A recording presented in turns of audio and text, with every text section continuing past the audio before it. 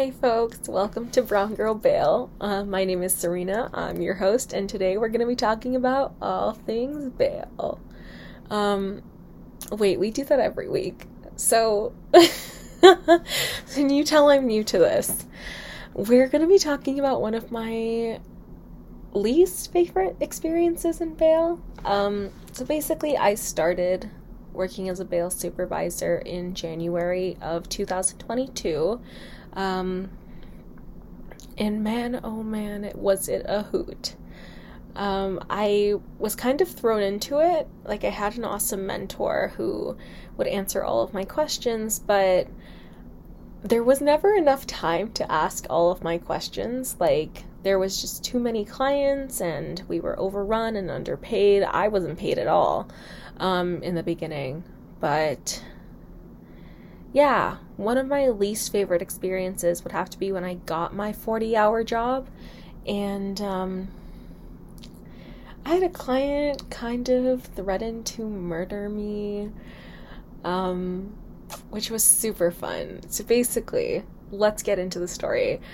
This client, I'm not going to say their name or like their gender or anything, but they were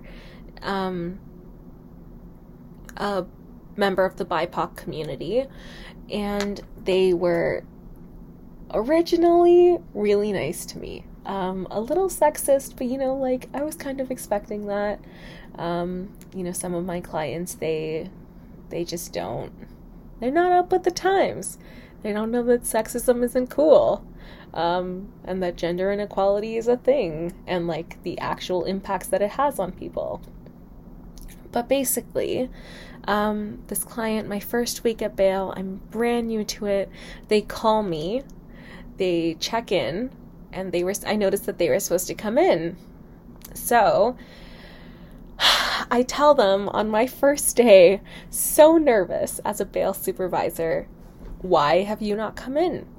You were supposed to come in today for your report. And they're like, oh, I just didn't have the mental capacity to do it today. And I was like, okay, I understand, your girl's got mental health issues too. It makes sense, sometimes we're just having a day. So I said, okay, come in next week and I'll take your report like there's no issue, okay? They were fine with that. So next week comes, I don't get a call, I don't get an in-person report, nothing. Another week goes by, and another week, and another week. And at this point, I am ready to write a warrant for their arrest. And for those of you who don't know, with the Toronto bail program at least,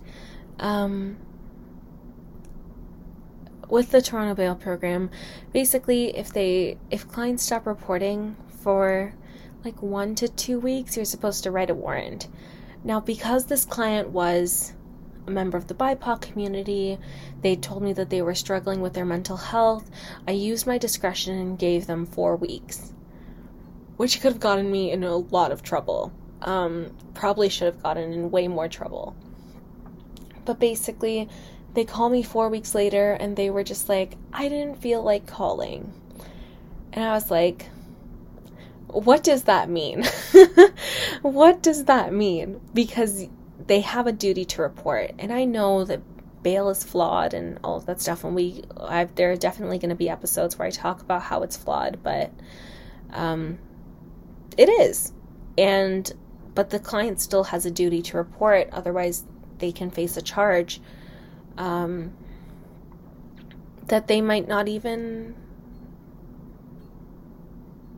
have earned if they were not on bail.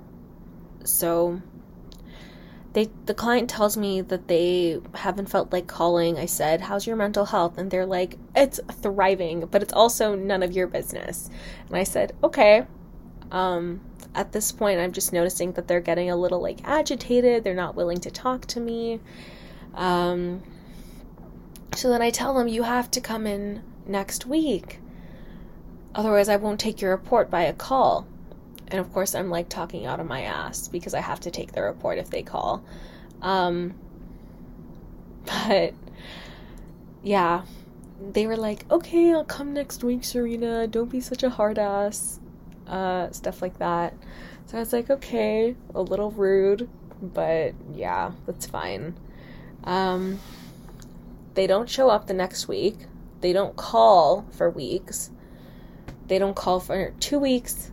And then at that point, I'm like, I can't do anything about the fact that this person has mental health issues and they're a member of the BIPOC community. And, you know, there's nothing that I can do about that. I have to write a warrant because I've tried to reach out. I've made referrals that they've refused to go to. And so I write a warrant for their arrest. And I go to the judge. I get it signed by the judge. And 2 minutes, I kid you not, literally 2 minutes after I filed my warrant with the police, I get a call from my client who is so angry and pissed off at me because I've left voicemails for them for the last 2 weeks, almost every day, saying, I need you to call me, I need you to come in,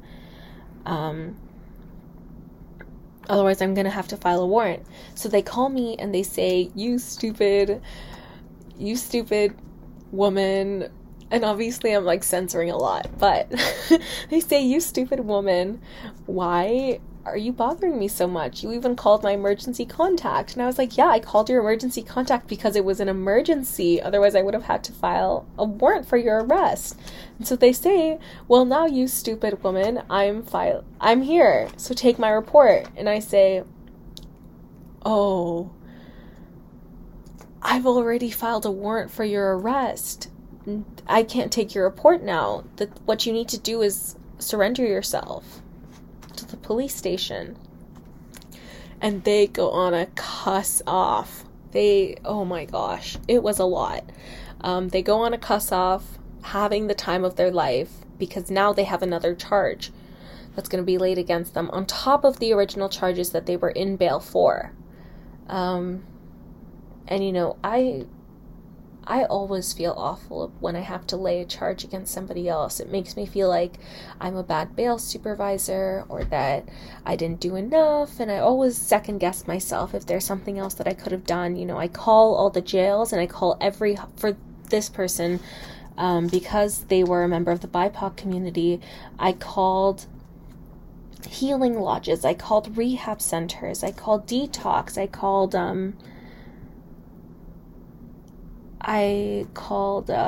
every hospital within a 10-kilometer radius or 15-kilometer radius. That's a lot of hospitals. I also called the Toronto South Detention Center, the Toronto East Detention Center, just to make sure that they weren't in jail so that I wouldn't be unnecessarily laying another charge against them. And the client wasn't happy that I had gone through so much effort, and they didn't understand why I had to file the warrant, so I explained it to them, which made it worse. Which made it way, way worse. And so I ended up getting threatened to be killed by this client. And so at this point, I'm like, I cannot not take this seriously. You know, you just threatened my life. So I hang up on them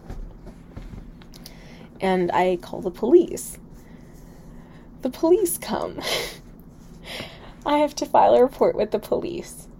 And so they gave me an occurrence number, which means that they're definitely going to lay another charge against this guy, or against this person, which means that on top of the original charges that my client was in bail for and the warrant charge of failing to report, they now have another charge of either threatened death, utter threats, something like that. And yeah, that's just horrible. So But it's something that I had to do, and it's one of the things that I always second guess about myself and my experience working in bail. I always ask myself if there's something that I could have done that could have prevented that. And it took me a really long time to realize that there was nothing that I could have done to prevent that. I did everything that I could, and that was that. So that's the story of how I almost got threatened to be killed in bail program. It was a hoot. It was a blast. I still worked. I did consider quitting, but it didn't help. It wouldn't have helped. So I worked the entire summer, and that was that. I just want to say, not all of my clients were like this. Most of them were the kindest souls I've ever met, the most gentle humans I've ever seen, who were struggling with issues that are just symptoms of greater societal issues. You know, things like addiction, things like mental health issues, things that the institutions, our society is not designed to support because, and I don't want to sound like a radical up in here, but maybe I am, the criminal justice system, the healthcare system, everything that exists right now is set up for economic prosperity. They're economic systems. And so when somebody doesn't bring in revenue, things like public health and the criminal justice system kind of penalize them for that. Because we all know where money gets you. It gets you the good lawyer. It gets you to a psychiatrist faster. It means that you can afford mental health medication or drug rehab stuff, private rehab. And you don't have to wait in line. It means that you don't have to be homeless. And that's basically it. So even though this client threatened me, he's a victim, where they're a victim. I don't know their pronouns, so I'm just going to go with they, them. This client was a victim.